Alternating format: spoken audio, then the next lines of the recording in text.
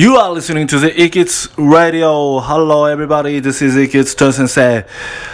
ちょっとスポーツイングリッシュを続けます。スポーツイングリッシュね、続けたら結構痛いこととかが多いんだけど、それもトヨ先生の歴史なのでお付き合いください。痛いを英語特有の表現で言っています。スポーツじゃなくても日常でも全然使えます。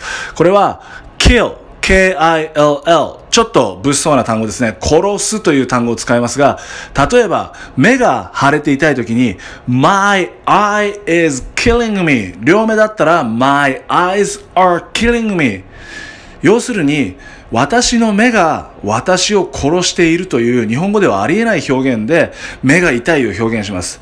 例えば膝、じゃあ片方の膝だけにしましょう。 My right knee、 右膝です。 My right knee is killing me、 何かの怪我でもう右足引きずって歩いているような状態、もうこの右足の痛みが私を殺していると。なのにもうその膝自体が私を殺しているっていう言い方になります。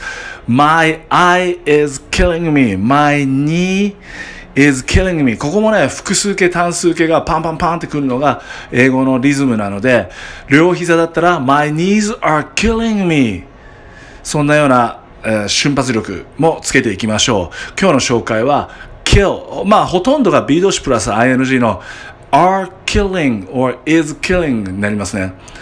My nose is killing me、 もう鼻が痛くてしょうがない、そんなような表現覚えてください。 Thanks for listening. See you next time.